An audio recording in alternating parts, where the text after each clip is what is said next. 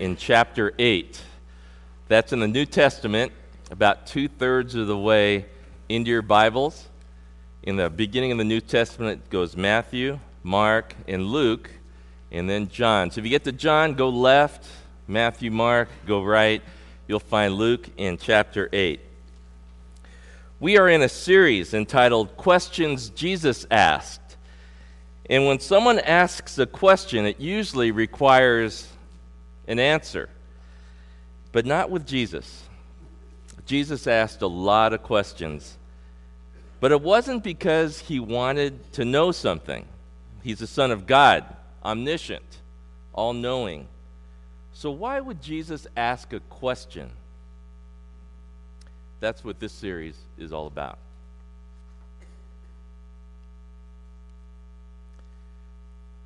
You know, it's a place that I've observed. I see sadness and grief and regret. I've observed lost love in people and separation. They try to make them destination places, manicured grassy knolls and shade trees and park benches that you can rest on.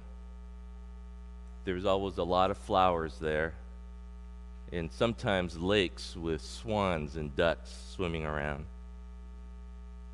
They give them peaceful names like Forest Lawn and Pacific Crest, Eternal Valley and Green Hills. You'd never go to one of these places in the dark, though.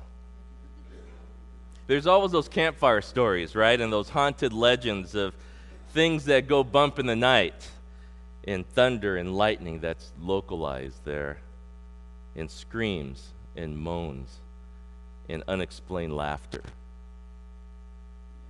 But at this cemetery in the Gerasenes, well, these accounts had eyewitnesses, and those eyewitnesses had the cuts and bruises to verify their terror.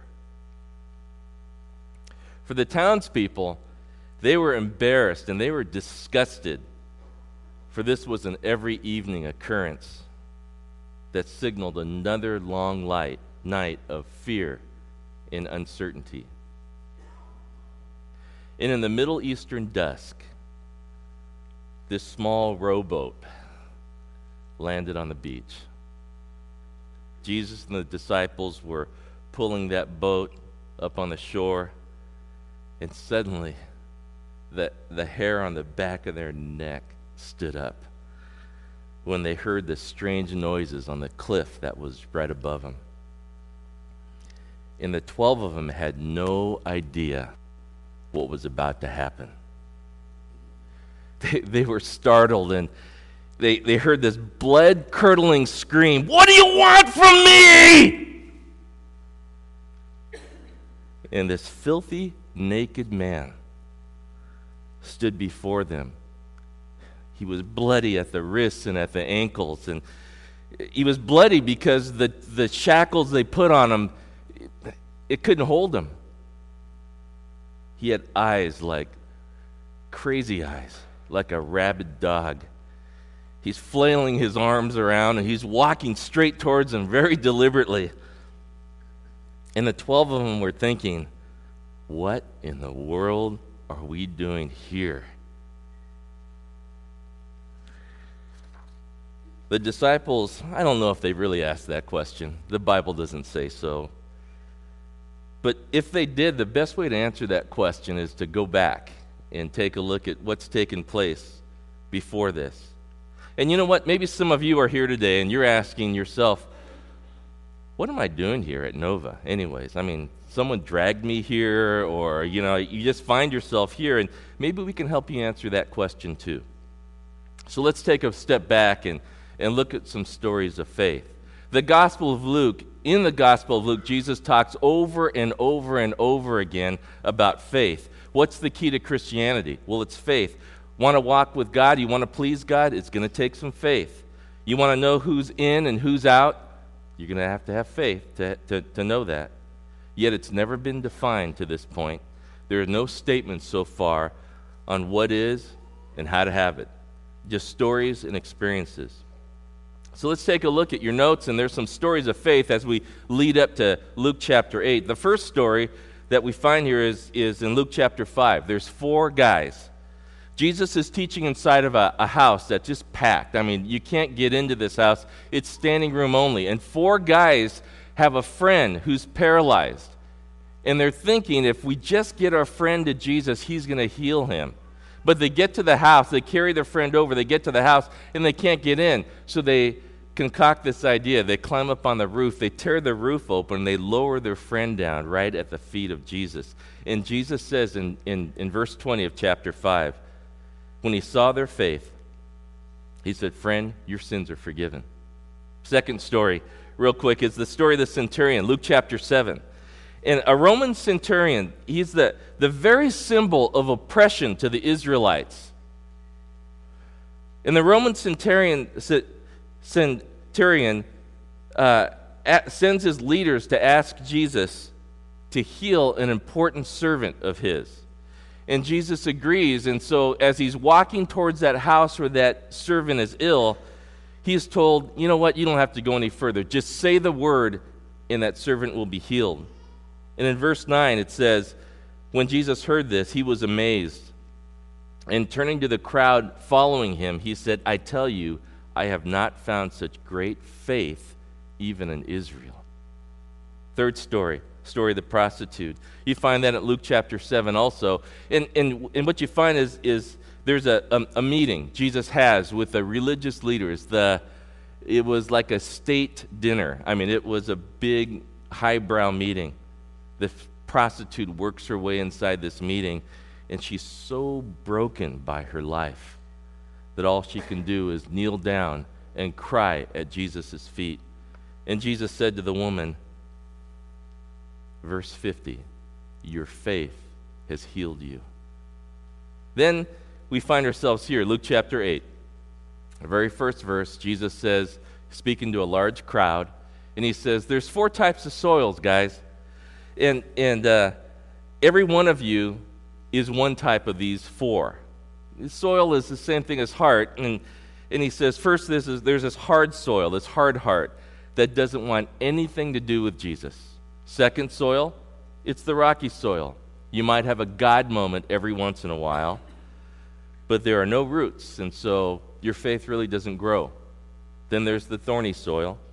You might be a God follower, but the worries, the cares of this world, and the riches that you desire so much, the thorns choke it out. And so you grow for a little bit, but eventually you get choked out. Fourth soil, he says this is the good soil, the good heart. You hear the word and you act on it, and those people are the people of faith. And so the context of Jesus' question today has been building for at least 5 chapters, and we find ourselves in the first part of our text today, in verse 22 of Luke chapter 8. It begins this way. Jesus said to his disciples, "Let's go over to the other side of the lake." And so they got into the boat and set out. As they sailed, he fell asleep. Well, a squall came down on the lake so that the boat was being swamped, and they were in great danger. The disciples went and woke him, saying, "Master, Master, we're going to drown." So he got up and rebuked the wind and the raging waters, and the storm subsided, and all was calm. "Where's your faith?" he asked his disciples. In fear and amazement, they asked one another, "Who is this? He commands even the winds and the water, and they obey him." Let's take a look at this, and we'll call it putting our faith into action. First point here is obedience can lead us into or out of storms. Now, let's make no mistake. When you obey Jesus, it can lead you into storms, but it also can lead you out of storms. Jesus here was teaching. There were large crowds following. They were listening, and well, there were the 12, and then there were these others, large crowds, people on the fringe. Then there, like I said, were the disciples, the 12. They're not quite getting it at this point, but they were committed to following Jesus. They were close to the Savior.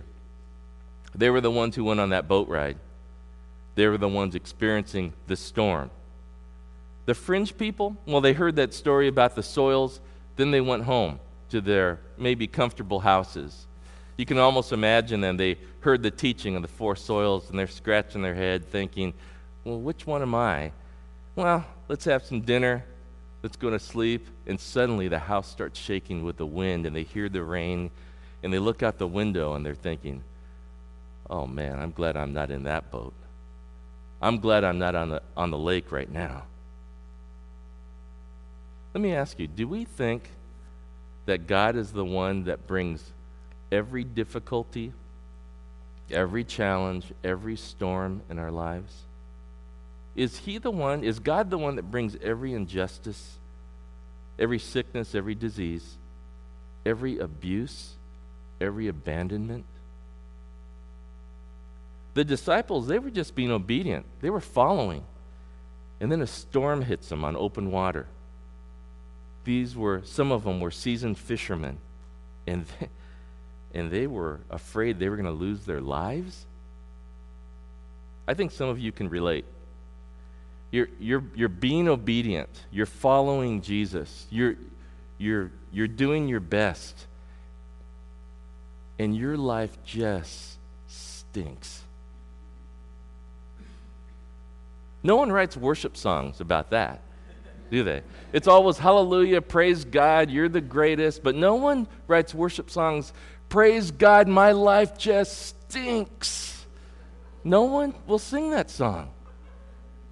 You see, obedience, it'll lead us into storms sometimes, and sometimes it'll lead us out of storms. Second point we can make here as we put our faith into action here, we find that storms reveal who we are, and storms reveal who God is too. When the stress and anxiety of life and the challenges of life hit, how we respond reveals who we really are. A few verses before, Jesus tells this crowd about the four soils, and only one of them is the good soil. But in the midst of this storm, they only go to Jesus, if you notice here, they only go to Jesus when they think they're about to die. They don't go to Jesus when the winds pick up, and they don't go to Jesus when the swells start to break over the bow. But I really do love when they call on him finally. What do they call him? Look at it. Master, right? They got that part right. See, Jesus, he was not their first resource. He was their last resort. Because storms reveal who we really are and what we're thinking here. You really don't know about your faith until you are in a time of crisis. And the disciples here, they're in a crisis. Obedience can lead us into or out of storms. Storms reveal who we are and who God is. And the third one, I think this is really important. It's not the amount of our faith. It's the object of our faith that matters most. Get this. It's not the amount of our faith, it's the object of our faith. Jesus asks, where is your faith? He doesn't ask, why don't you have more faith?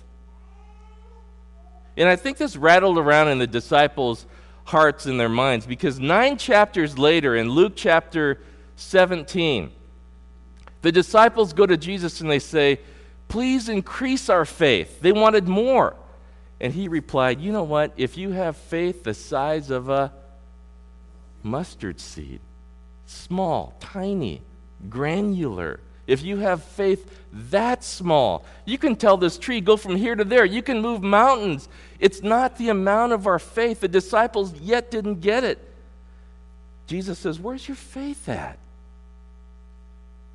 The disciples left their families, and they left their businesses, and they left their hometowns to follow Jesus. And they watched him do miracles that proved he was the Son of God. And now their faith is tested, and Jesus wakes up, and he looks out, and he calms the storm. They thought they were going to die, and Jesus asks them, where's your faith? And their response is, who is this? Well, I thought they knew who he was. They called him what? Master. This is a critical moment in the life of the disciples here. Up to this point, they were casual observers.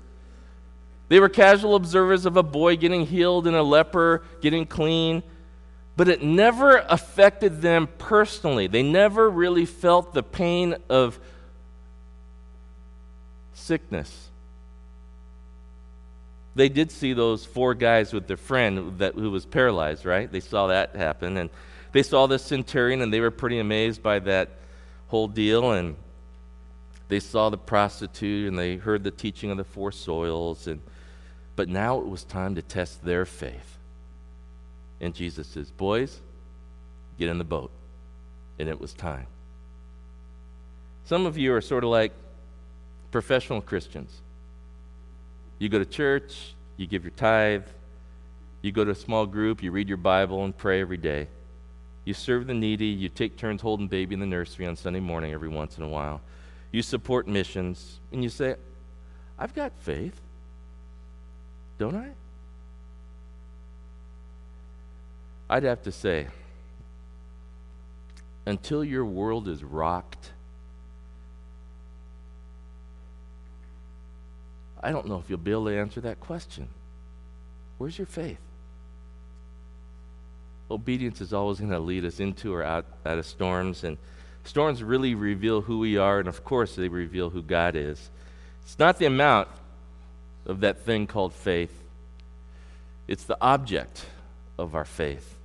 The last point we can make in the first part of this text is faith is trusting God to do enough to do what he says. Faith is trusting God enough to do what he says. Verse 22 in Luke chapter 8 says, one day Jesus said to his disciples, let's go over to the other side of the lake. Jesus says it. It's going to happen. They're going to go to the other side of the lake. So they got in the boat and they set out. Now, if Jesus says you're going to go to the other side of the lake, guess what you're going to do? You're going to go to the other side of the lake. You're not going to read in the Daily Breeze right along Beth Lester's picture. You're not going to read Son of God drowns in boating accident. It's not going to happen. If Jesus says you're going over there, you're going to be there.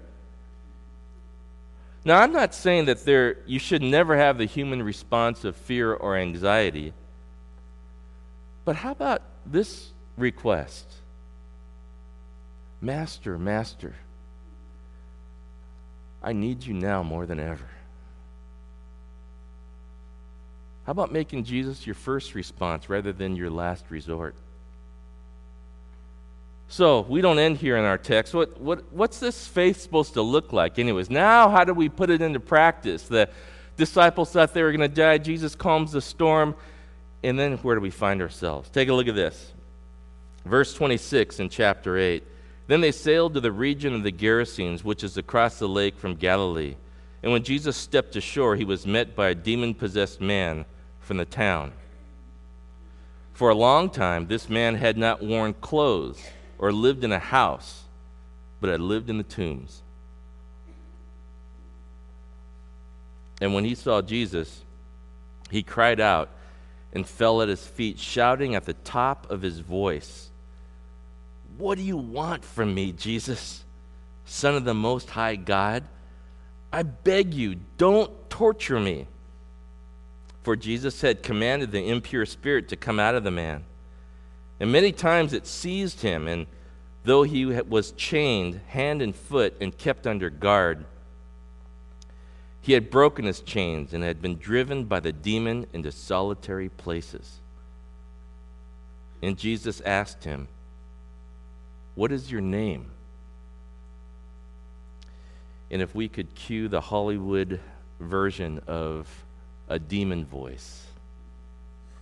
I practiced it at home, but my kids said, "Don't do that, Dad."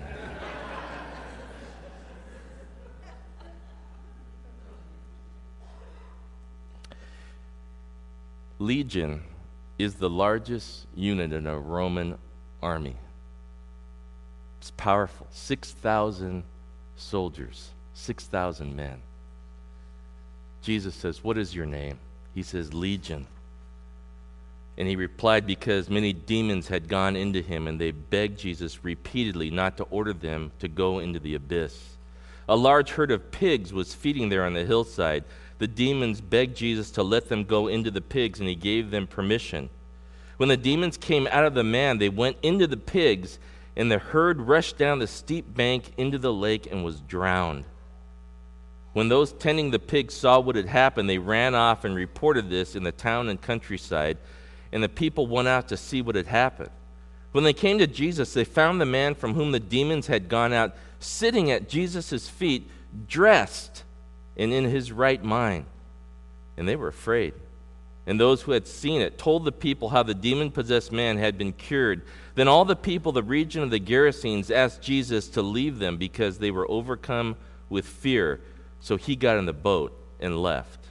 Now, let's bring this into context again. Let's see this. Remember, 4 guys bring a friend, a paralytic friend, with this incurable medical issue in an unlikely opening in this home. And Jesus says, that's faith. That is faith. And then this Roman centurion asks Jesus, can you heal my servant from a remote location? And Jesus does it. But Jesus says, you know what? That's faith. And then this prostitute, so broken by her lifestyle, she's kneeling and crying and wiping her tears on Jesus' feet with her hair. And Jesus says, that's faith. And the person with the good heart, the good soil, they put their faith, they hear the word and they put it into action. And then Jesus says, that's faith.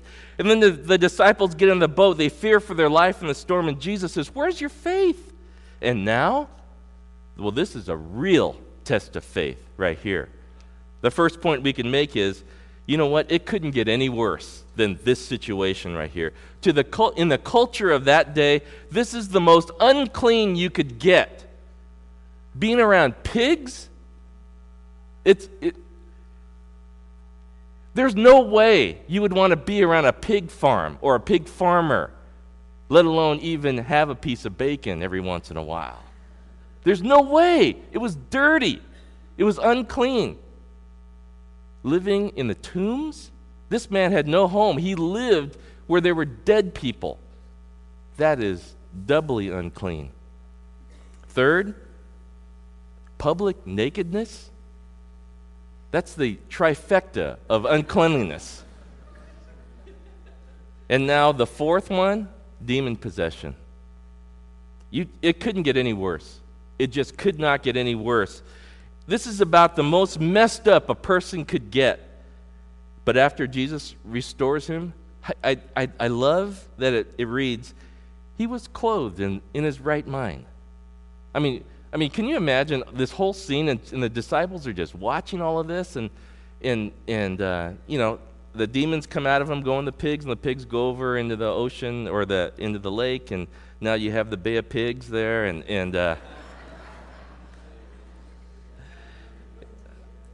But this guy, he's all done. He goes, now I feel much better. And the disciples take their coat off and say, yeah, put this on now, okay? That's you feel good, but put something on here. He's clothed in his right mind. It couldn't get any worse. Second thing we can say about this is God's authority brings freedom. It doesn't bring bondage. It doesn't bring oppression. God's authority always brings freedom. We read in John chapter 10, verse 10.